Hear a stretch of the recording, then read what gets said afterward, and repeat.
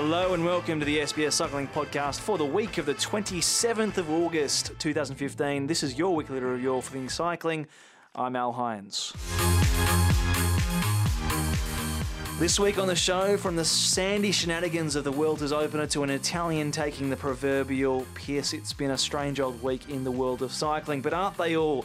We'll be wrapping the Vuelta's first 5 stages, including Caleb Ewan's maiden win. Ask whether Duncan Gay truly is bike lane vandal, and when we speak to Fairfax journo Michael O'Reilly and the Thomas Kerr case, plus some other odds and ends worth wondering about. That's all in this week's podcast, and with me this week, it's a pretty lonely podcast. I can feel echoes amongst the walls of this tiny studio. It's just myself and Anthony Tan. Tanny, how are you?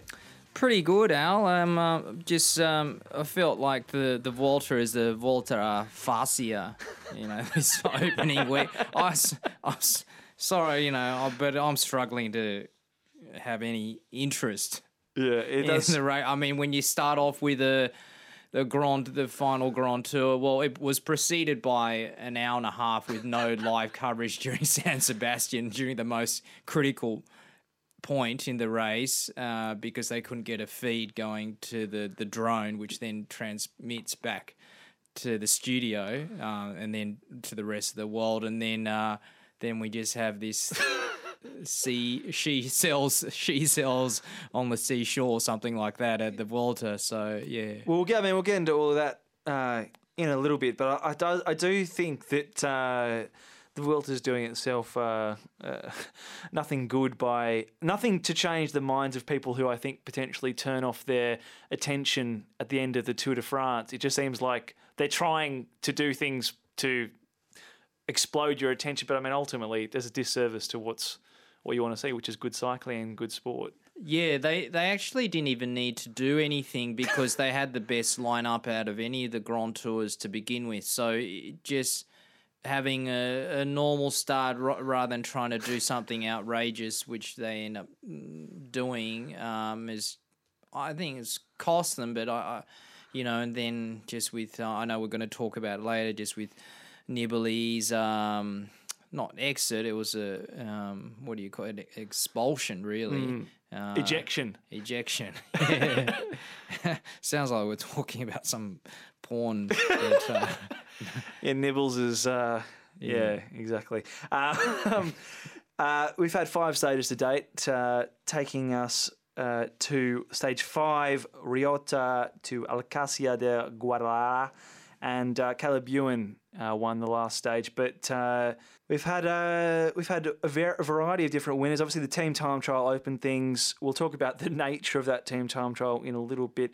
BMC won that. Esteban Chavez won the first hilltop finish. He then held the overall leader's jersey for a couple of days, which was a big part of his career as much as it was for Orica Green Edge, who continue to provide a bit of, I don't know, the first week. They seem to nail the first week, Tanny, don't they? I mean, it's Giro, Tour, Vuelta. Yeah, I guess the difference here, Al, is that they're nailing the first week with a GC rider, which is good. I mean, I always was a bit apprehensive about this change of focus from one classics and stage, sort of stage-oriented to stage going for GC, but I think they had to make the move because, as everyone keeps saying, Jerry Ryan can't keep funding the team forever, and I think they've tried to court Australian sponsors. Yeah, okay, they've got Orica. That's only, that's until the end of next year. I think by having these guys like the Yates twins and Chavez doing well, perhaps that will spark the interest of an international sponsor or one which is not based in Australia. Well, it makes it less parochial if they're getting successes with Yates as the Chavez as you've got a Colombian, you've got British guys, you've got they used to have quite a few more international stars, but you're right, Tony. That's potentially important for what they can do in the future. Stage 3, Peter Sagan picked up sort of a Grand Tour stage win that he. I feel like it was inevitable at some point. He sort of was knocking on the door for the best part of the last year, and finally got one pretty convincing stage win, which was good to see.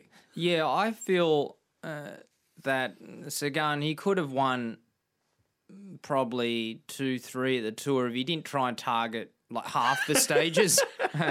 And the same thing happened. He even said it, the stage that Ewan won overnight. He just said it cost him the day before because the effort was just so hard. It was an uphill finish, and he tried just to said, follow Valverde. Yeah, he was saying, oh, well, I just saw I was passing a whole lot of climbers, so I thought I'd dig a bit deeper.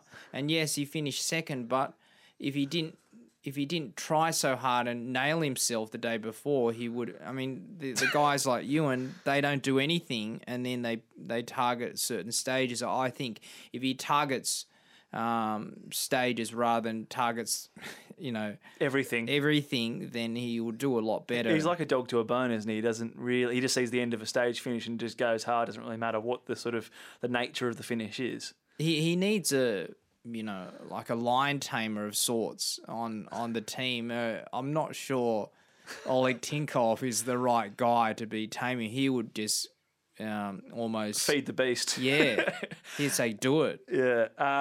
Stage 4, as you alluded to, Tanny, Veja de la Frontera, Alejandro Valverde. It was a punchy finish. No surprise, I suppose, that one of the punchiest guys out there picked up the stage win. He looks like he's in pretty good touch, Alejandro Valverde. Yeah, I mean, it's hard to say. This. I was thinking, geez, why is these guys going so hard in this opening week? Like Chavez is. I mean, it was good that he lost the jersey because I was thinking a young guy riding his third Grand Tour. It's going to cost him if he keeps having the mantle of leadership from stage 2. But Valverde, look, I think I don't know. I don't think he'll be up. These guys who rode the Tour, I'm convinced that it's not going to serve them well. Also, if they're trying to go for the Worlds, I mean, is Valverde targeting the Worlds, or is the Worlds too easy? I mean, we spoke about it last week. It seems that some people say the course is a sprinter's course, but then, we've just found out that, Germany have decided not to take Marcel. Yeah.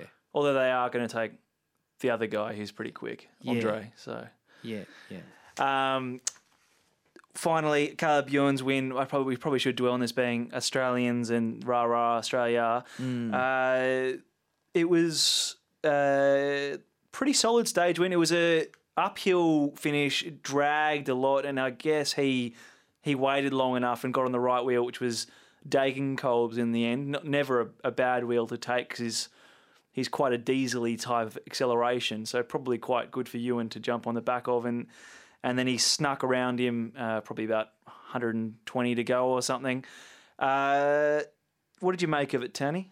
Well, I thought sort of like what you said, because those stage finishes, like the one that Cavendish won at the Tour, it suits a lighter type of guy, and he's, being so small, he can hide behind, guys like Degenkolb, like Sagan, and he's.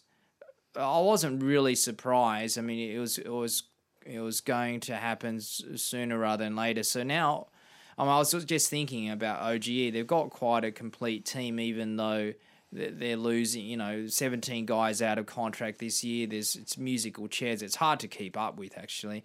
But we know that, Matthews is staying, Gerrans is staying, obviously Yates, twins, Chavez. So it's a pretty complete team for one with a budget a third of Team Sky. Yeah, no, they are doing very well. Although I think that on a slight segue, that musical chairs nature of cycling does hurt the brands a little bit when you've got this sort of changing affinities of teams, or the changing nature of teams almost every other year. But hard to say what we can do about that. We will leave it there for the Vuelta. Just in case you are wondering and you're following along on SBS, lots more until our next podcast. There's a few mountains, some really hilly finishes, particularly Alpujarra, which is a really tough stage. And then I think by the time we'll speak again, it'll just be the rest day and then Andorra. So the Andorran climbs are going to be absolute epics, and stage 11 is that one that we talked about quite a bit on the last podcast. So some real big stages to come. Well, I suppose by then we'll have a fairly good idea of, I would almost say, who's going to win the Vuelta. But until then, let's dig our teeth into some of the more fine talking points from the first week of racing.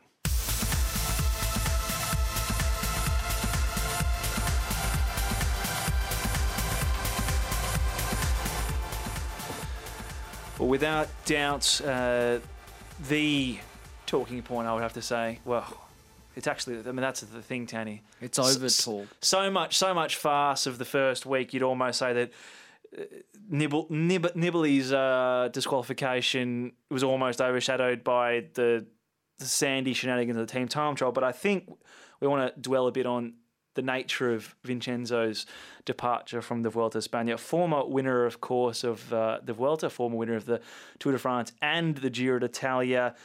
Of course, what happened was he got caught in a crash, chasing back on, in clear vision of a television camera, decided to take a tow from the Astana team car and motor away from the chase group to get back onto the main group, to the consternation of pretty much everyone. However, even after getting disqualified from the race, and probably most would say fairly, he did dig in a little bit, saying that this was something that does happen a fair bit. You know, the pace was really on, and that's unusual. There's sort of I suppose he was taking a bit of a jab at etiquette being lost in cycling in general. You know, when there is a crash, you don't force the pace. But Tanny, first thoughts on it all. I mean, this was pretty blatant. This was, you know, we've seen people taking sticky bottles maybe for 10, 15 seconds. We've seen people getting, controversial adjustments to their seat, perhaps. I seem to remember Levi Leipheimer, maybe at 2011 Tour de France, having quite a long seat adjustment from Johan Brunel one year. We've seen this sort of stuff happen, and there is a kind of a grey area. I think we all agree there's a bit of a grey area. This wasn't a grey area, though, was it? No, I mean, people think it's grey because I guess it's an unwritten rule how much towing you can get. But when you're the guy who's, like you said, a winner of all three Grand Tours, you're at the head of the bunch, you've got the cameras on you, you've got the helicopter camera on you. It's really a flagrant abuse of the rules, and so the commissaires, as they said, they were left with no other choice. I mean, because it was almost trial by social media. So they have to. I mean, Nibali, it's funny because he gave an interview before the Vuelta started saying that Froome was disqualified for a similar abuse, and then he goes and does the same thing, and then we know what happened at the Tour de France when he sort of attacked when perhaps he shouldn't have. But I mean this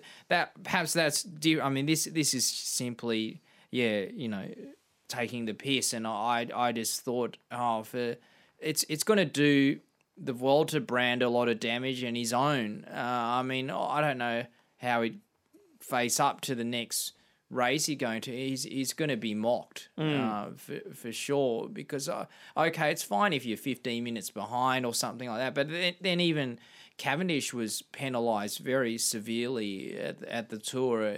And he was just struggling to stay on to the back of the laughing group. Yeah. So for something like this, I mean, when you're a guy you're a contender, you just can't do that. I mean, there was no excuse for it. And I think, this is something maybe to broaden the discussion a little bit. When things like this happen, and then the nature of Nibali's response, it's sort of somewhere between remorseful and I'd do it again, sort of. He doesn't. It's not totally. You don't totally buy into what he's saying. I mean, he says he qualifies almost every statement he made on Gazzetta and on his personal Facebook page Tony, I mean, is this something which is, in terms of cycling culture, there has been a lot of these sort of dodgy things which skirt around. I mean, we talk about doping being, I suppose, the most flagrant abuse of cheating, but cycling has this funny relationship with lots of, I would say, potentially unfair practice. Let's call it that in politically correct terminology. But it's got this culture, and then it means that it feeds these guys from a young age and potentially even up to the level of Grand Tour winner of doing things which are really on the edge and, in this case, pretty flagrant. This is as much a problem, this sort of stuff, the culture itself is as much a problem as, any one thing like doping or, rule flouting or whatever. I mean, if you've got guys who are thinking this is okay, that's a huge problem. Yeah, I would say that I shouldn't say it would just do the Vuelta and Nibali's brand damage. It probably does cycling in general, because the outsider looks at this, because that got, that clip did go viral, and so people see that and go, oh, it's just another way that these pro cyclists cheat. So it just comes back down to, and then a guy who's so, who kind of prides himself on, I guess, doing the right thing. He's been somewhat of a spokesperson for anti-doping, and then to do this, I'm not sure whether in terms of, if he's trying to be a spokesman for fairness, then this totally goes against the grain of what he's spoken about previously. I just can't see it being good, for cycling, because like you said, from everything from Froome's therapeutic use exemption and before the Tour de Romandie to this sort of thing, like people say, oh yeah, rules are, being bent or all broken all the time. I mean, I almost feel like had it been something like, this car pulled up in front of him and they sort of motor paced him back, people would have sort of understood it a little bit more, but it was just so flagrant. And I think the thing is as well, Tanny, and maybe this is not just about Nibali, but about other riders who would think about doing the same thing. I think if people are resorting to things that are already quite bad like that, you wonder what the extension of that is. What else would they be willing to do? And I think that really does hurt the brand, as you say. Yeah, I mean, what would make someone in the heat of the moment even decide to hop in a team car, as one rider did during the Tour de France, and just go a couple of 100 meters down the road? I mean, that all these sorts of things. I mean, just I really feel for the riders who try and do the right thing, because it doesn't matter what they do. It just needs a case like this, like Danielson before the Tour of Utah, that guy hopping in a team car during the Tour de France. All these things that they have far more, impact. Far-reaching. Yeah. I mean, it's a minority, but they actually it's kind of people. The outsider looks at it and goes, oh, okay, it's not the minority. It's a culture. Potentially, the upside of this all is, and similar, I suppose, in some ways to, and in a different light, certainly to what happened at the Giro with Richie Porte. But the fact that these things are, that social media does have this amplification effect, that there are cameras everywhere. It does mean that I think, in theory, that less of these things are going to be taking place and less of these things are going to be abused in the future. And hopefully that will be the way that these guys don't even think about these things, is because they're worried about being monitored. I mean, you'd like to think it was out of their duty to the sport, but... What happens, though, Al, in the case, like you said, how they get groomed, how they learn the ropes? I mean, all the amateur races they do, many of them are not televised, and so if they're learning these sort of offhand tactics, these underhanded practices, then it's just going to kind of filter on through later in life. I sort of am concerned that why they still breaking the rules like they might have done, at the very first Tour de France when some guy, caught a train or something like that on one of the stages. I mean, got booted out. So, it's pretty unsavoury when you think about it. It's very damaging to cycling's credibility. It's not like as if they needed another spear in their back. No, cycling just goes from strength to strength, Tony. I don't know what you're talking about. Speaking of strength to strength, and we did mention this at the start, but the Vuelta does come after the Giro and the Tour, and that does mean that I think that often they will resort to sort of the extreme or the out there promotional tactics to sort of put their race on the map. And we have seen things like the inclusion of the Unglaru, which some people think is a bit too crazy a climb. We've seen all sorts of other things, little gimmicky type things. The latest of that is, of course, the team time trial in the south of Spain, which was for large sections set to be on sand, to the chagrin of most of the peloton. Tanya, as a few Spanish journalists pointed out, this was actually telegraphed in the initial route announcement via the Vuelta a España, but I suppose no one really took notice of it at the time. No, I mean, they really should have had a footnote at the end saying, please bring thongs / flip-flops. They should have clipless flip-flops or something like that. I mean, I don't really get what they're trying. And then it was all the more farcical because BMC were really hammering it. They came within 1 second of to the second place team, and then you had Team Sky who were trying to win the Vuelta with Froome, just loitering over. Who came third last. So that kind of made it all the more comical, really. I mean, they could have been in thongs. Yeah, I don't think they should even turn up in their kit. Do you think Team Sky does a Team Sky issue board short? Yeah, perhaps. Or teams should have turned up in Team Sky mankinis and totally taking the piss. That might have got them some viewers. I mean, this is the problem, though. I mean, a lot of people were bemused by the fact that course designers would even think about something like this. I mean, this is something which goes to the heart of these ongoing... We often have these concerns about safety. I think back to Payvasco with the bollards on the course and things like that, where things aren't properly closed off. That's one thing, and and there's things that I suppose you can't quite control. Things like traffic control type things, which are always going to be there, and that's out of the control of the course designers. They made the course go onto a beach boulevard. Okay, it might look nice on pictures, but we are still at the base of it trying to have a bike race, aren't we? Yeah, I mean, that's the thing. You need the spectacle, but the spectacle was already there, as I said before, but the fact that you just had this great, unprecedented lineup of contenders, I mean, they just needed to let them race. I mean, the course so far has, excluding the team time trial, has been good. It's been unpredictable. You've got these varied stages. They're short.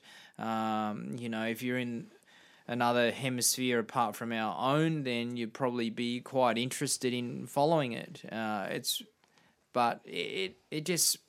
set the whole scene on a bad note, and then like I said, the week prior with San Sebastian having hour and a half of no coverage, and then with 10k to go, we see Adam Yates attack, and then not even knowing that he'd won the race. and then like into his speakerphone or whatever it was, his mic, asking, "Have I won? I mean, yeah, good it's times. Emblematic of, I guess. This is a professional sport we're talking about. Yeah. Okay, let's leave it there for the Vuelta. If it's too easy to dig the knives in, hopefully this will be an aberration in an otherwise fantastic race, and we have seen some good racing. Hopefully that will continue in the next couple of weeks.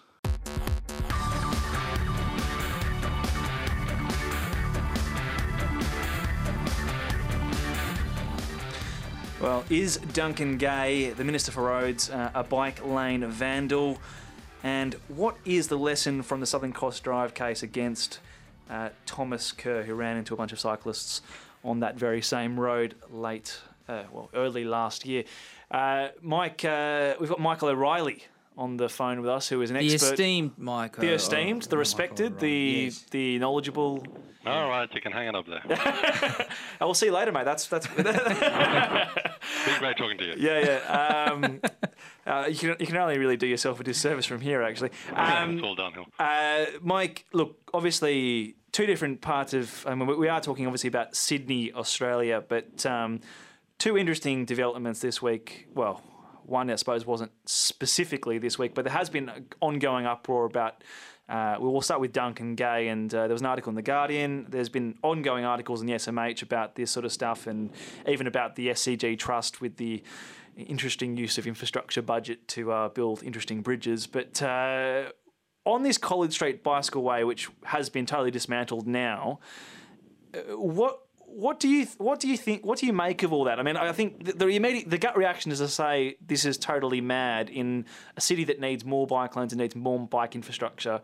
We're taking things up, but is there anything more to it? I mean, help me understand. I think there has been a bit of reporting that hasn't necessarily given all the context, and we do need to remember that the Sydney CBD is about to go tremendous upheaval with the building of the light rail, and that is a significant factor in the way that the city is going to be organised. The centre of the city is going to be organised in the next few years, and I suppose the issue is how how one thinks we should approach these issues. Now, to me, I think that if you've got a real problem with access to a CBD, then you should be encouraging bikes like crazy. I mean, when I was in Amsterdam last year and talking to the experts there, they talked about how they were undergoing a big urban renewal project, and the use of bicycles had just soared.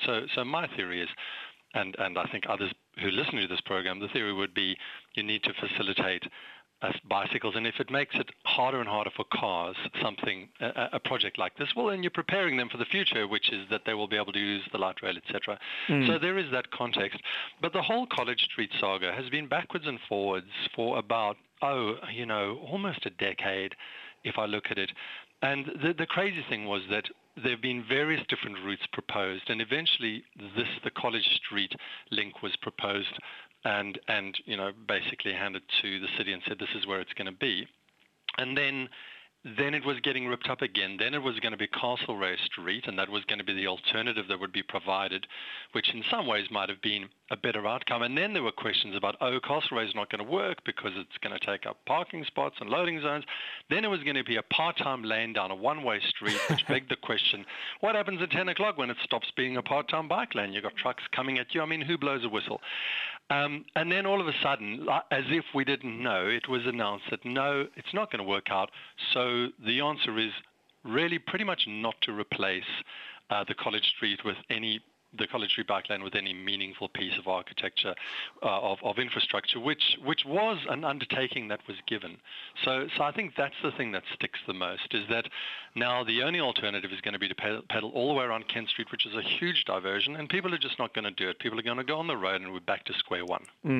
I mean, that is, I suppose, the crux of it. If you're trying to get people to use bike lanes and to get bikes into the city, you've got to sort of admit that, take into account that the fact that people are going to have to get some way through that area, and that at the moment there are no viable alternatives. Well, this is the exact point, is that for all the talk that we do about all these bike lanes in Sydney, there is still not one protected north-south or east-west route across the city. You have these sections of bike lanes, and if you're going up, say, King Street from Darling Harbour, and it's lovely and it's protected, and all of a sudden, bang, you get spat out into this crazy 4 lanes of traffic squashing its way through the city. It's intimidating for an experienced rider.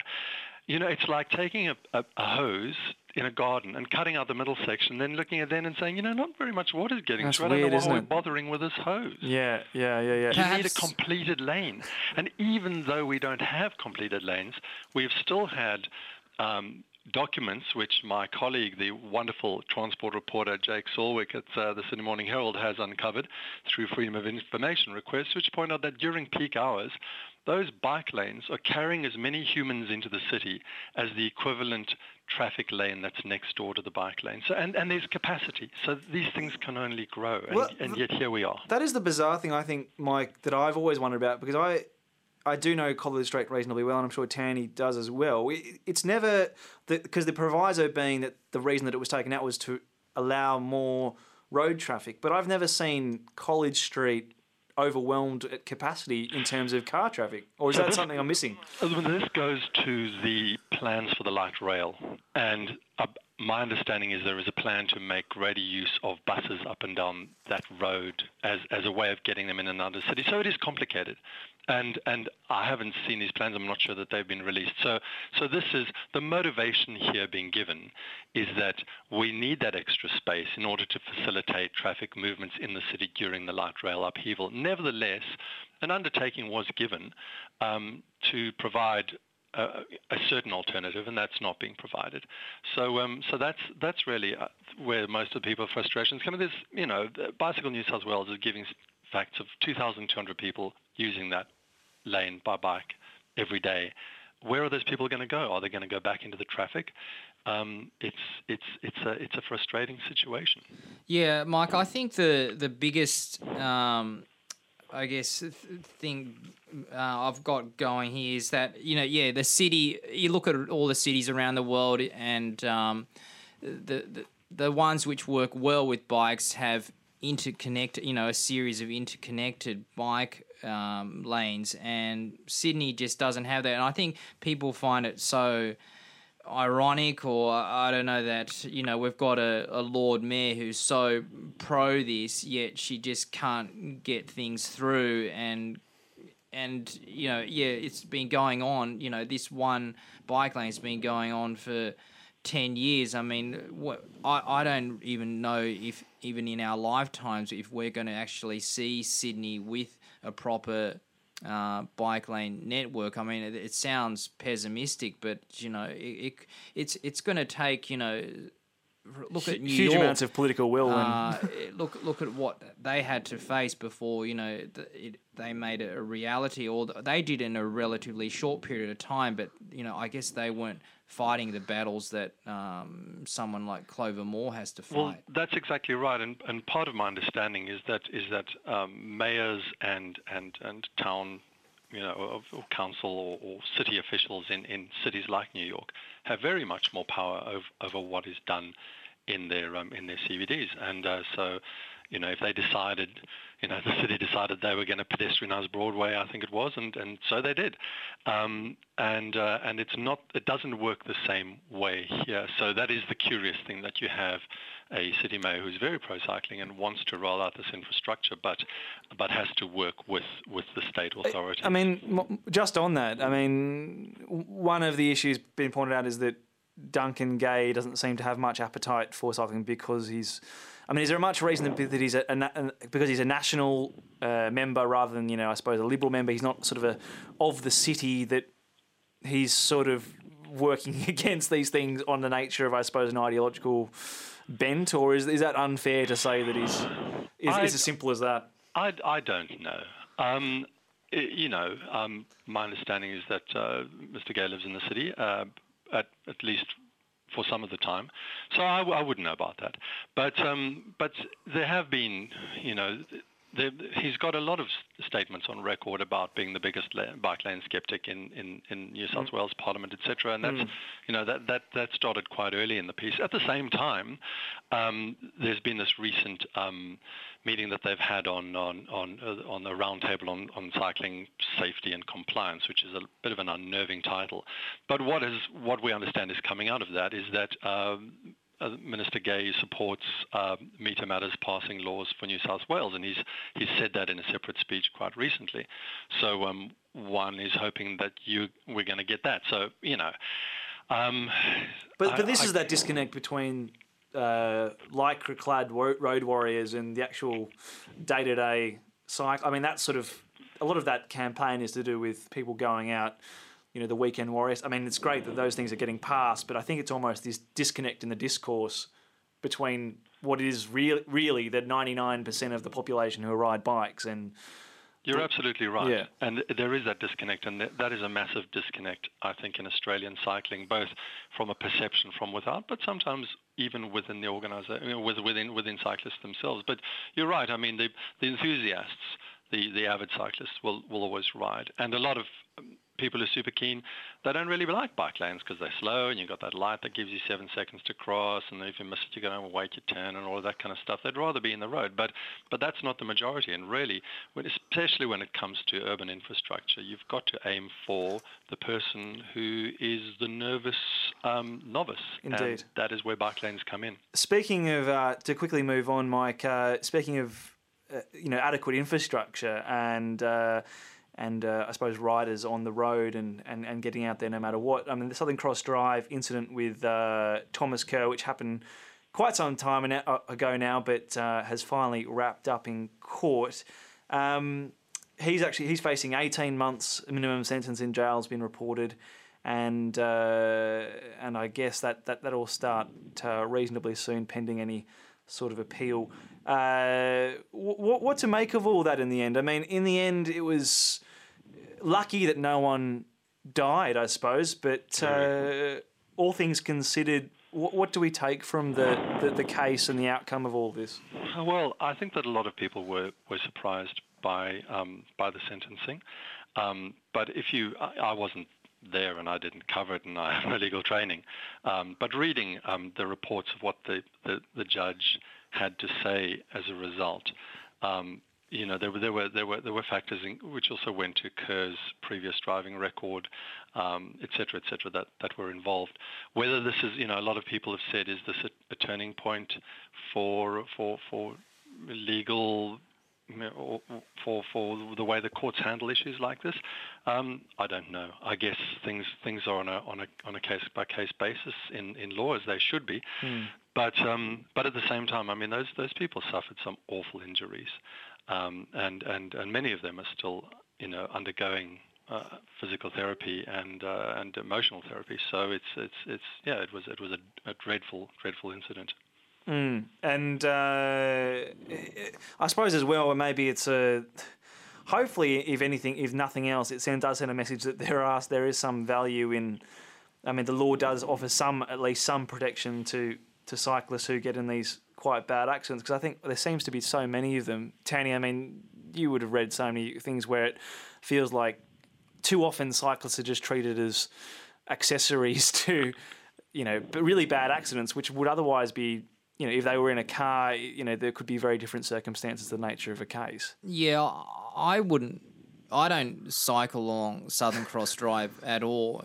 Not since that incident, but well before it. I just think I'm not saying that I'm not certainly saying that they were asking for it, but I think those types of roads are quite problematic. But I mean, I think it's kind of almost utopian to suggest that you can ride anywhere in Sydney, and we are under the we're almost beholden to the culture of the motorists and their way of thinking. So I think it's until you can change that mindset, these incidents will pop up on a regular basis. I think an interesting point about Southern Cross is that, well, I mean, firstly, they were legally entitled to be there.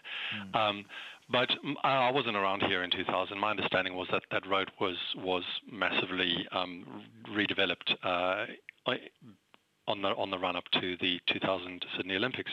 But no provision was made for cycling alongside that road. And there are a lot of infrastructure projects and road projects and widenings and such and West Connexes and all of this kind of stuff going on. SCG bridges in Sydney in the future.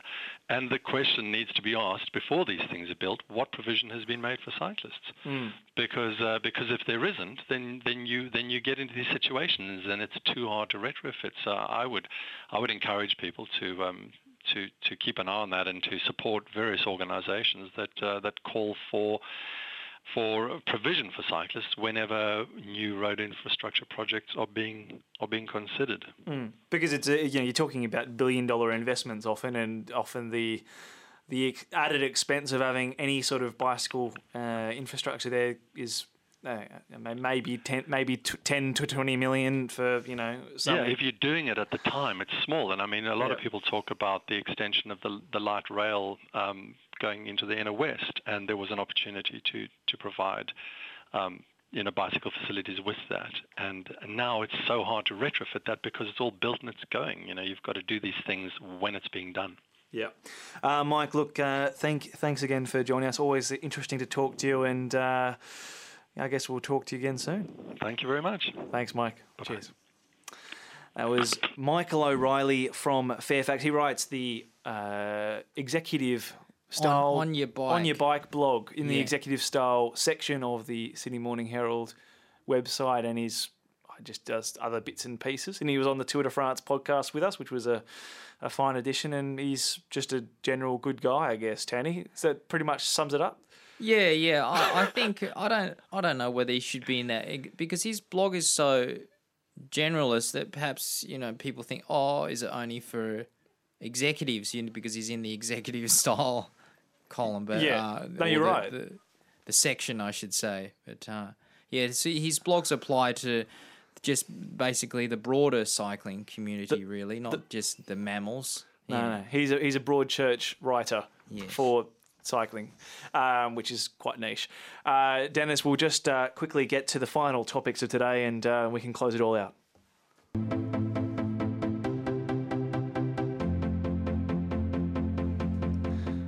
Well, just finally, Tanny, before we end today's podcast, Rowan Dennis, of course, won the USA Pro Cycling Challenge earlier this week with a big victory on his Palmares, Tour de France stage winner. He's now got a reasonably big stage race under his belt. Obviously worn the yellow jersey at the Tour and the Criterium de Dauphiné. He won the Tour of Alberta. He's Tour Down Under. Our record holder. Yeah. He's going all right. I think he's progressing quicker than perhaps he thought and BMC management thought, because BMC's getting a little crowded in the GC. It does make the acquisition of Richie Porte perhaps even more you won't say redundant, but it's an interesting situation. It's going to be very difficult, no matter how good Alan Piper is at managing those personalities. There's only so many races on the calendar. Yes, and then Richie's made it quite clear from that press release he's interested in the Tour de France. TJ isn't interested in anything other than the Tour de France. He's really riding the Volta as a make good. And then Rowan Dennis is interested in the Tour de France. Okay, he's not there yet, but he just needs to shed a few kilos, and then he'll be they're all in that second string anyway. Outside of Quintana, Froome, Contador, Nibali, they're in that they're bunched in that second lot. So I'm not convinced that going for this dual-pronged approach at next year's Tour, or maybe a tri-pronged approach, is a good idea. Well, maybe Dennis will get an opportunity at another Grand Tour next year, which will be the way to sort of split them up a little bit. But, I mean, you are right, Danny. He does seem to be coming on quite quickly, and it's going to be a problem eventually, I imagine. Just on young guns coming through, Tour de l'Avenir, the Tour of the Future, Tour of Dreams, is underway. Stage, I think, about halfway through. We haven't really had any big mountains yet, so we don't really know how everyone's travelling. Rob Power isn't in the race this year, Tanny. Obviously, he's got a contract with OGE, and he's going to be doing some OGE stuff. But Jack Haig, what do you reckon? Can he do something big? Oh, yeah. I mean, he can probably win it if he wants to. I mean, he's or at least podium. You just look at the honour roll for Tour de l'Avenir and you go, okay, whoever wins it generally does pretty good later on as a pro. Well, the stage winner has won it. Esteban Chavez, Nairo Quintana, they've both done well. So Yeah, you don't need to win it, but it's portentous in terms of the podium place getters, the overall, and you go, okay, these are the ones to watch, because often there's so many new guys just coming to the scene now. It's hard to keep up, but if you look at Tour de l'Avenir as a portent for future Grand Tour contenders, then it's a good one to watch. And just finally, women's cycling rapper Rachel Neylan of Orica AIS won the Trophée d'Or Féminine. Carly Taylor was also third overall, but nice little win for Neylan ahead of the World Championships, which I'm sure she'll be looking out for. Yeah, I think she's sort of almost a rider reborn in a way, since going under the tutelage of Brad McGee. Who's been coaching her. So I think, it's hopefully, we only see these girls, once, twice a year at most. So I'm not sure if that course, though, in Richmond will suit Neylan. Time will tell. Time will tell indeed. Good to see her doing well nonetheless. Shout out to her. She's had a difficult run in the sport, you'd have to say. For everyone else, that wraps it up. Thanks for joining us. Townie, as always, it's been a pleasure. You can find Cycling Central on Twitter at Cycling Central. Townie's at Anthony_Tan. Today's guest, Michael O'Reilly, writes for Fairfax. Nick can be found at Michael O'Reilly_. And I'm Al _Hines. It's hard to say your own name, isn't it, Townie? Especially when, your mum didn't give you an underscore when she named you. She didn't. That was probably her mistake. She wasn't with the times. This podcast also available directly on SoundCloud and on iTunes. That's it. Until next week, bye for now.